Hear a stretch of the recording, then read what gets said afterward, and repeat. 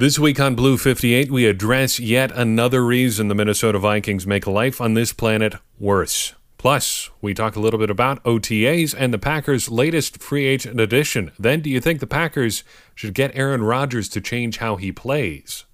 Blue 58! Hello and welcome to another episode of Blue 58. I am your host, John Meertink. Excited to be joining you here from very, very rainy northwestern Ohio. It has been absolutely miserable outside all day today, and I'm looking forward to summer actually getting to my part of the country, looking forward to training camp and preseason and getting towards some actual football here. And one of those actual football things started to happen this week. Organized team activities, the first mandatory thing that Packers players have to do this offseason, and I guess it really wasn't mandatory for everybody because 16 veteran players were excused, not including Clinton Dix, who made his first appearance at OTAs this spring, summer, whatever season it is now.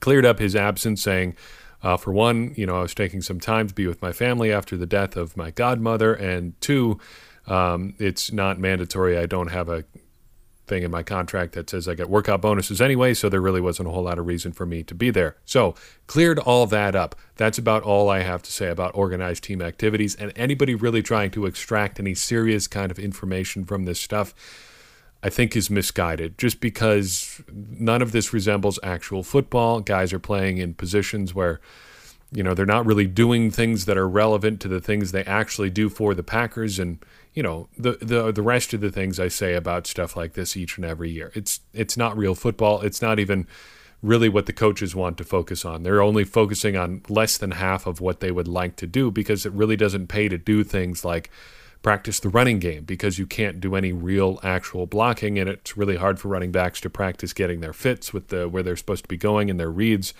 when they can't react to any actual blocks. So it's not actual football, so it's hard to take any sort of actual value out of it. But I think there's one thing that we should talk about related to this, and that is the arrival of new defensive lineman Joey Mbu.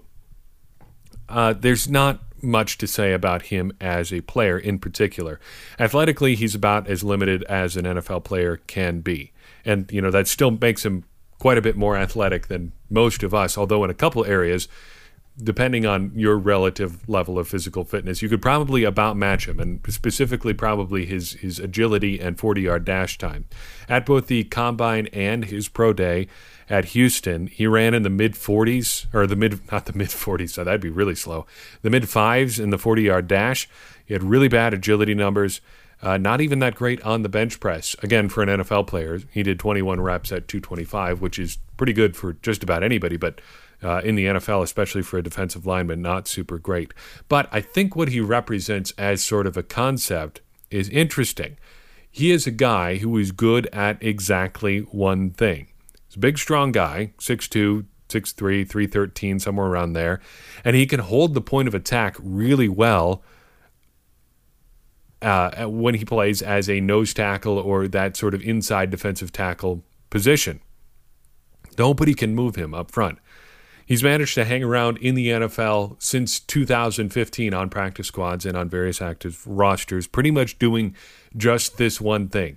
Not even rushing the passer, not even really getting off these blocks. He's just good at getting in the offense's way and not letting them move him.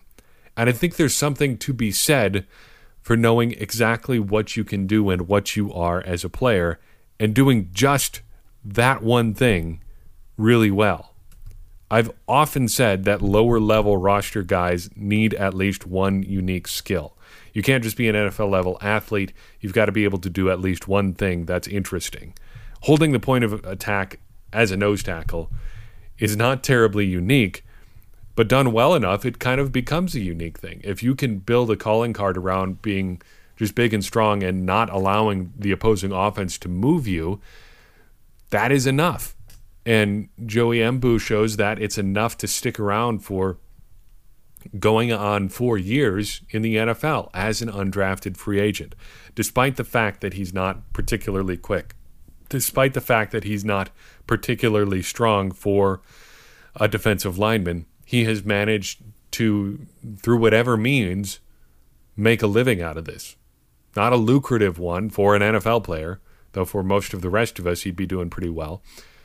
But he's sticking around, and I think that's interesting. As to his prospects with the Packers, again, he probably only has to beat one guy to get a roster spot. The Packers are probably going to keep more guys on the defensive line than they have in recent years just because of the depth they have there. And as a result, there's really only one spot probably up for competition. But that's good for Mbu because he probably only has to beat out Tyler Lancaster to have a shot at the roster. Whether or not that's a good matchup for him is an entirely different question, because Lancaster is the exact opposite of Mbu in that he's extremely athletic for a guy his size. He has much better size and length than Mbu does, but he doesn't have the experience, and that counts for something in a position like defensive line.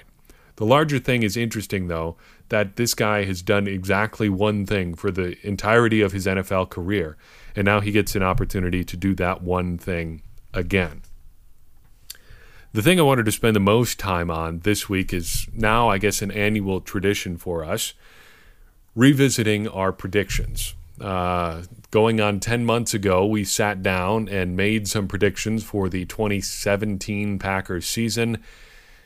And without revealing too much of how things went, the predictions were bad. They did not turn out very well just because of the way the season kind of went. As you know, if you are a regular listener to this podcast and a regular reader of the Power Sweep, I am not one who is super big for predictions. I think most of the predictions that people want to make are not things that really matter, or things that you can really know enough about to really make it an accurate prediction. Even something like the NFL draft, where there is a limited pool of guys the Packers could pick and a limited amount of ways that the draft could go, anybody who says they can really confidently predict what's going to happen is just full of it. It just is impossible. And so predicting hard and fast things like how a particular team season is going to play out, it's just kind of foolish to me. And a bit of even in the very measured way that we try to do things, making predictions ends up being just kind of a fool's errand, because one thing changed the entirety of the Packers season last year. Aaron Rodgers got hurt, and that changed everything. Not only the Packers win-loss record ultimately, but how guys were used, who got opportunities, who didn't contribute at all. I mean, I was doing some research on Geronimo Allison for a different piece that I'm working on, and he went almost a solid month and a half without even being targeted once. Surely he had to have been open one time in a month, but no, with Brett Hundley at quarterback, he didn't get a single pass his way. It just didn't work. The Packers' offense didn't work at all. That's just one example, but there are many others of how things worked out like that. I mean, how could we really have predicted how a guy like Justin McCray's season would go on, or would play out? Or even Lane Taylor. I mean, we had a pretty good idea what he was going to do, but he ended up playing a game at left tackle and was really kind of the Packers, for a long time, primary problem solver at a lot of their offensive line spots. Really, the entire left side of the line was Lane Taylor for a while. If the Packers couldn't have counted on him, what would they have done there when David Bakhtiari was out early in the season? So, all that to say, predictions are hard and often stupid, and we got most of ours wrong last year because of what happened in Minnesota. But let's look at these and take a look at our thought process and see if we can figure out where we went wrong, where we went right, and what it could mean for the Packers going forward. So, to recap, where we started with our predictions last year, I laid out a couple things, saying what I didn't want to do, first and foremost, was to make predictions about how the team was going to play right away at the start of the season, because it's really kind of silly to do that. You don't know a lot about the team at the start of the season. We don't know a lot about other teams at the start of the season. Also didn't want to make a lot of predictions about how specific players were going to do statistically, so there is only one prediction like that. So Here are our 5 predictions from last year, one by one. Let's take a look at each of them. Prediction number 1. This is going to sound real bad knowing how the season played out, but I predicted the Packers would go 11-5 or better this year, meaning 2017, and win the NFC North. The thinking was that 10 wins is a pretty good season and should get you to the postseason. The Packers seemed to have a pretty tough schedule early, but things got better and easier as the year went on. I even said if the Packers got to week 4 at 2-2, they were probably in pretty good shape. And I think provided they stayed healthy, the Packers were going to have a pretty strong finish, acknowledging that once you got to the playoffs, anything could happen. Well, wouldn't you know it, that turned out to be pretty much completely incorrect, save for that caveat that if the Packers stayed healthy, we were looking at a very strong finish. Now, I think we got to look at this for a second, though, at where the Packers were at the start of last season. The Packers came out and beat the Seattle Seahawks to start the 2017 season. Always very fun to do. They traveled to Atlanta and got handled pretty thoroughly. Then they needed some late heroics to beat the Bengals. Then they handled the Bears pretty well. And then they beat the Cowboys in pretty thrilling fashion to end up at 4-1 through their first 5 games. And I think you saw some of those struggles early on due to injury and the Packers having a pretty tough schedule. The Seahawks were down last year, but they were still pretty formidable. The Falcons were great, at least at the start of the season. The Bengals are always, hard to predict. They can be world beaters one week and, bums the week after that. It seems like they've been that way for about a decade now. But, that game could have gone either way. But the Packers were also dealing with a lot of injuries and just uncertainty and starting a little bit slow at the beginning of the season. But they were starting to get healthier by the time they beat the Cowboys, and it looked like they were really about ready to start rolling. And had Aaron Rodgers not gotten injured, I'd say there's a good chance they beat the Vikings because they were great in that game. They probably beat the Saints because the Saints were really bad that week. The Lions relied on a lot of bad stuff from Brett Hundley. The Packers beat the Bears in week 10, not their 10th game. They probably would have beaten the Ravens, who were terrible. They just got a bunch of stuff gift wrapped by Hundley, and then who knows what happens with the Steelers. That's probably the best game the Packers played without Aaron Rodgers, and it was still pretty close, even though the Steelers won in the end. Does Aaron Rodgers make a difference in that game? I don't know. If there's one game where it's not clear if Rodgers would have made a difference, it's probably that one because the Packers played just so well. So I'm saying that there's a good chance the Packers would have been at least 11-5, in good position to be 11-5, and with a fighting chance at winning the NFC North had it not been for Aaron Rodgers. But that's not how predictions work. Aaron Rodgers got hurt. The Packers went 7-9, and here we are. The second prediction was my only one related to actual stats, and I predicted last year that Ty Montgomery would not rush for more than 800 yards this season. In hindsight, that seems ridiculously high to put that bar, but you could have gone much, much lower, probably could have said 600 yards, and I still would have been pretty confident in that. I think we were riding the Montgomery train a little hard at this point last season. He's an exciting, interesting player. He can do a lot of good things. He's certainly a phenomenal athlete, and by all accounts seems like a pretty great guy too. But about this point last year had to have been about peak Montgomery stock. You would have wanted to sell your Ty Montgomery stock in June of 2017 because all of the reports from the offseason had been good. He's looking like he's in great shape. He's going to be the starting running back. He's going to do all these things with catching passes and stuff like that. I was excited. But I wasn't as excited about his performance as everybody else was, and I predicted that he wouldn't hit 800 yards.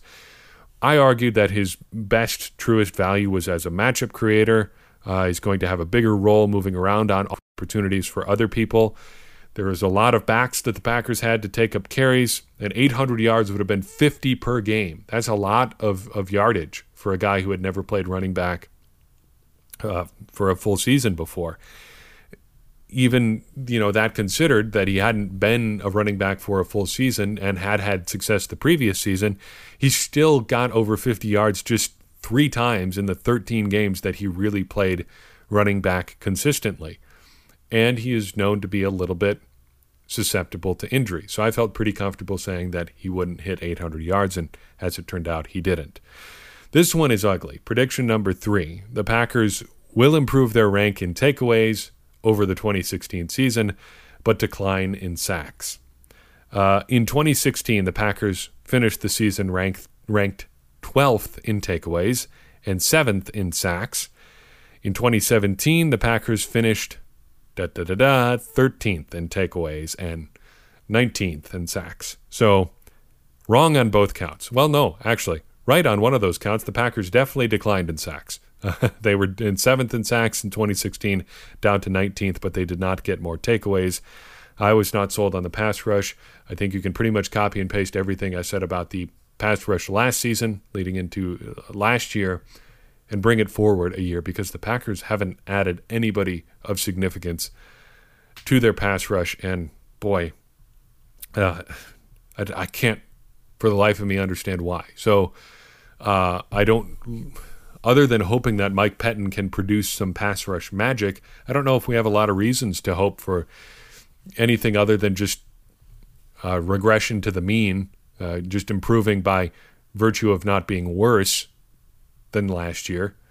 Maybe getting better in the secondary will help them get more sacks, but if you want to pencil this in for an early prediction for this year, I don't think the Packers are going to be like top 10 again in sacks, but who knows? A little bit early for that. I'll wait to make a fool of myself in predictions later on. I guess more broadly, I'm sure why I thought the Packers would do better in takeaways. Maybe, again, just thinking that, they can't do worse by a lot than they didn't, but what's really the reason that they were going to do better? The fourth prediction, the Packers would not see a rookie start more than 6 games in 2017.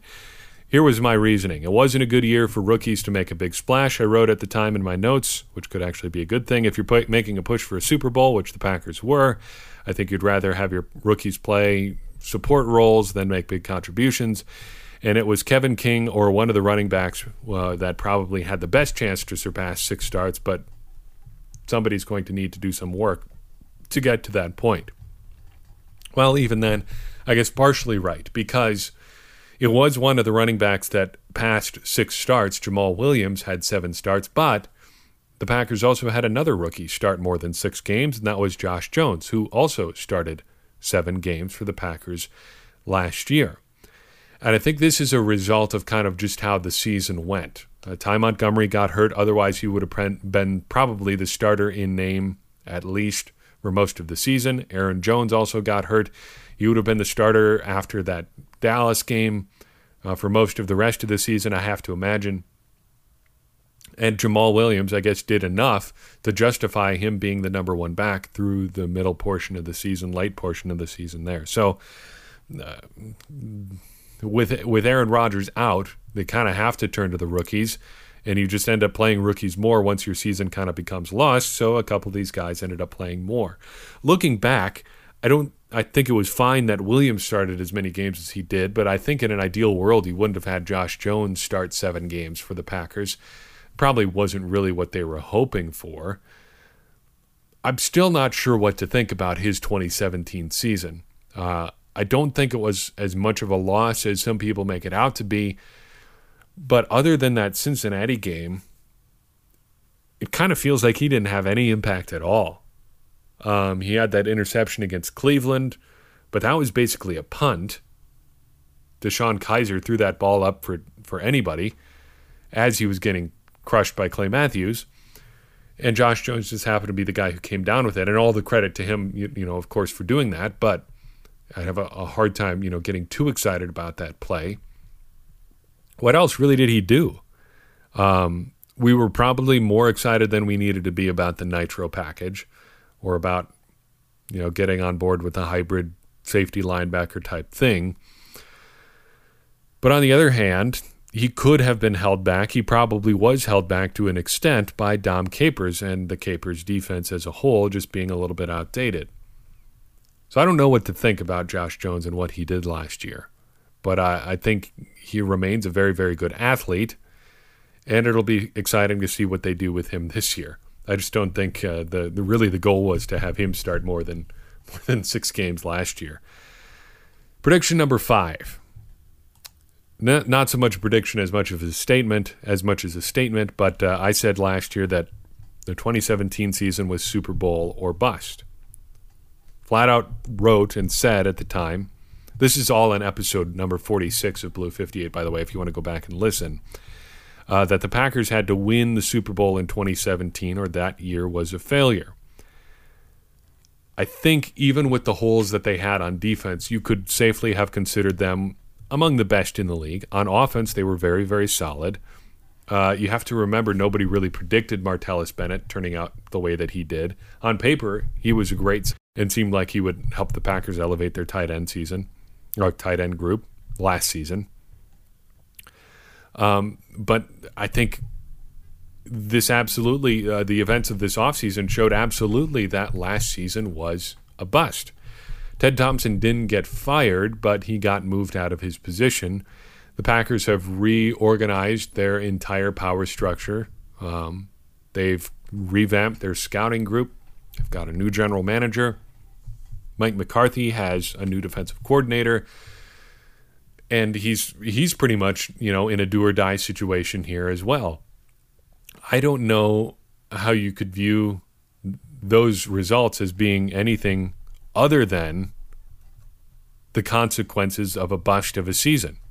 That's what happened for the Packers when their season kind of blew up.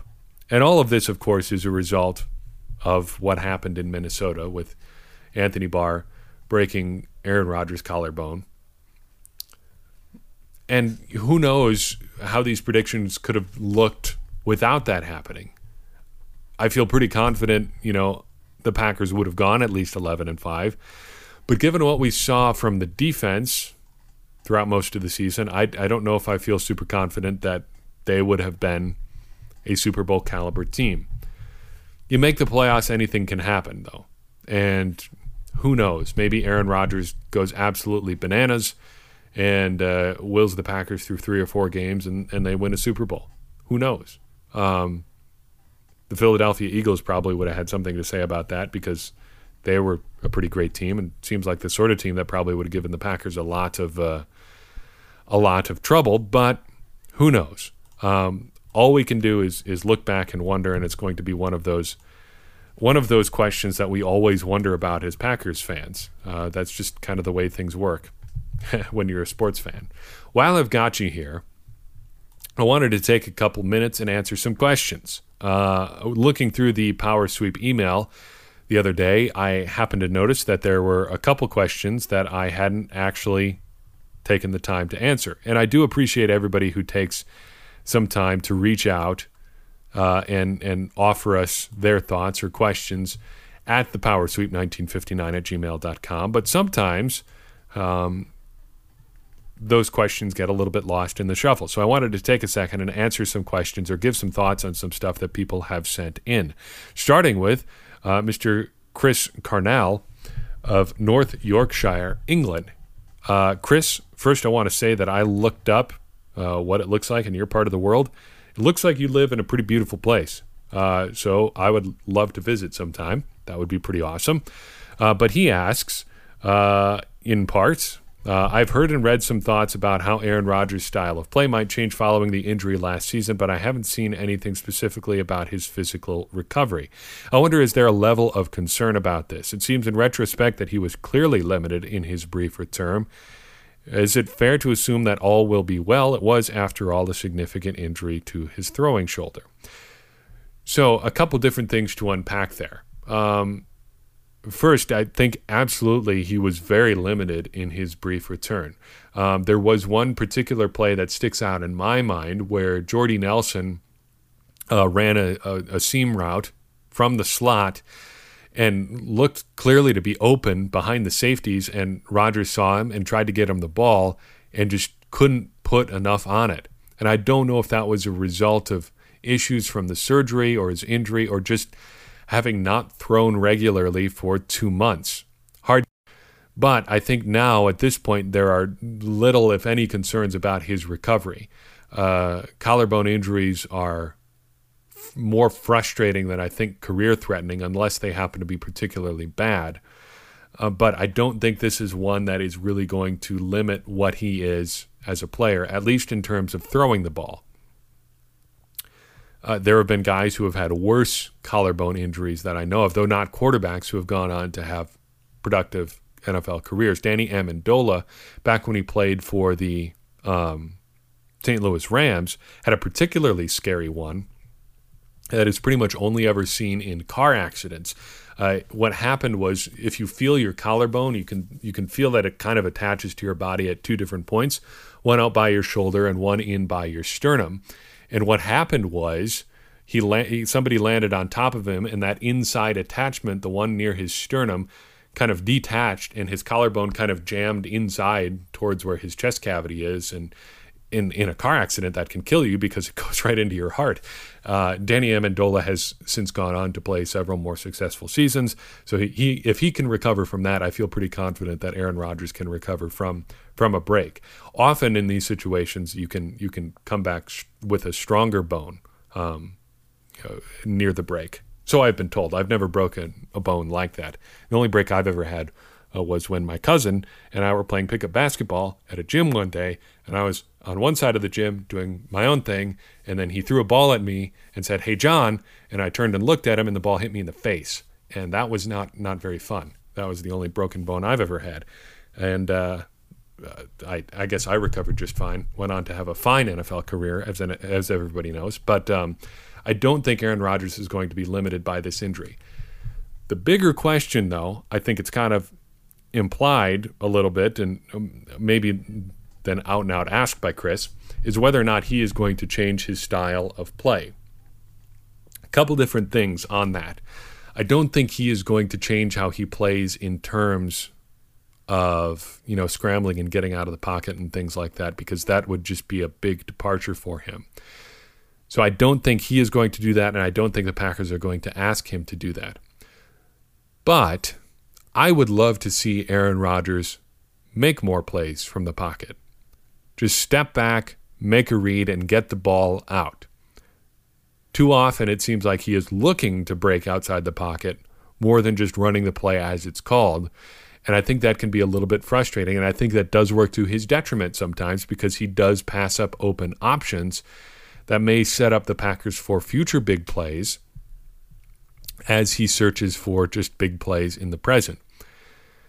Now, it's hard to criticize that style of play just based on his results, but it is a little bit frustrating to watch sometimes. I wish he would do that more. I don't think that's going to happen, and I don't think that he is going to have to change his style of play because of this injury, or would the Packers want him to. So that is a very long way of answering that question, Chris, but those are my thoughts, and I thank you for asking that. Second question/topic comes from Andy Monday, writing in via email. He's got a solution that I think is very, very interesting to the ongoing, I guess, conversation or questions about the the NFL's overtime rules. So the NFL has tinkered around with these rules for a while, and I think everybody's pretty familiar with how things currently operate. But the former sudden death system was criticized. It could end the game without one team touching the ball. Well, Andy's solution to that, he sent me actually a pretty well-written article here. I won't read the whole thing to you because it's a couple hundred words, but the gist of it is this. I will read you Andy's paragraph. Here's the solution in its plainest form. Reward the first defense, the team on defense first, with 1 point and the victory if it stops the opposing offense's first possession. Reward the offense with the victory if it scores a touchdown on its first possession, as the current rules state. If the first offense scores a field goal, the opposing team's offense takes the field for their chance at a touchdown and the victory. I think that is an interesting way of doing things. I think it's definitely something, I don't know if it's something the NFL should consider. I think that is one solution to kind of keeping a semi-sudden death sort of thing while in encouraging aggressive play. I don't know if this is a be-all, end-all solution for the NFL, because there are things that can happen on offense where it may not be always advantageous to go all out and try to score on your first possession. Say you get pinned really deep in your own end. There's something that goes horribly wrong when you're receiving the kickoff, and suddenly you're looking at 1st and 10 from your own 3-yard line on your first possession of overtime. Should they really have to go all out to try to score on their first possession just because they had the misfortune of mishandling the ball? What I do like about this idea is that it puts the pressure on the offense to do something. And it gives the defense a little bit of a boost as well, in that they won't lose the game just by giving up a field goal. Because guys can hit consistently from 55 plus now. It hardly seems fair to punish a defense for preventing a team from getting inside, what would that be, the 38-yard line? And you still, I don't know. Overtime is kind of silly and dumb, and I kind of wish that they would just play an entire quarter or something like that rather than some form of sudden death. But I don't know if there's ever going to be a perfect solution. It seems like a no-win situation no matter what the NFL tries to do. Hard to say. But I do like the creative thinking and solutions and things like that, and I love talking about everything like that is weird. The weirder, the better. So thanks, Andy, for writing in for that, and I will make sure that I don't miss anybody's emails in the future. Finally, Cashin writes in via Twitter asking whether we have watched this season's run of All or Nothing, the Amazon TV show. If so, has it changed your opinion of Dez Bryant? I have actually not watched the Dallas Cowboys All or Nothing. I've watched about half of the equivalent version of the University of Michigan's football season thing, which was just okay. Jim Harbaugh seems like he would be interesting to play for.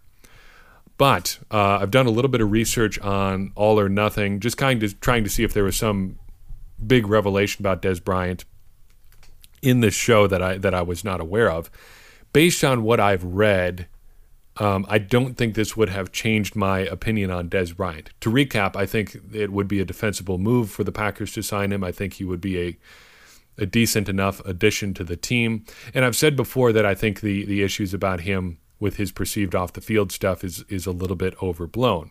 I don't think this would have changed my opinion on Bryant because I think the book on Bryant is pretty well known. He's a bit of a hothead. He is a little bit of a head case, a little bit out of control sometimes. And from what it looks like, this season of All or Nothing kind of showed that's pretty much how Dez Bryant is pretty much all the time, not just on the sidelines or on the field, but that's pretty much. I appreciate the consistency, if nothing else. Guys like that, are hard to be around. But I would caution on the idea of, and Cashin doesn't imply this in his question, but guys as locker room cancers.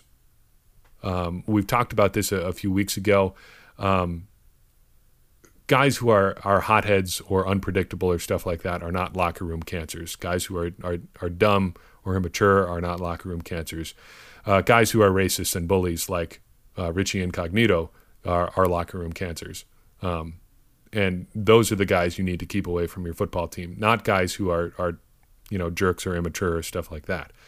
So I guess long question short, no, this probably wouldn't have changed my opinion about Dez Bryant. I still don't think it's super likely the Packers will sign him. I think there is a case to be made for signing him, and that is probably not going to change a whole lot.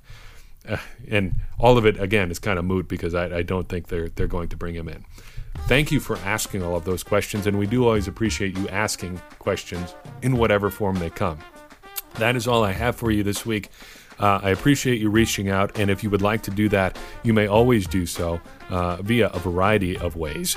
First and foremost at thepowersweep.com, or on Facebook or on Twitter. Search The Power Sweep on either of those sites, or, as we have found, via email, thepowersweep1959@gmail.com. If you'd like to support us, easiest way to do so is leaving a review on iTunes.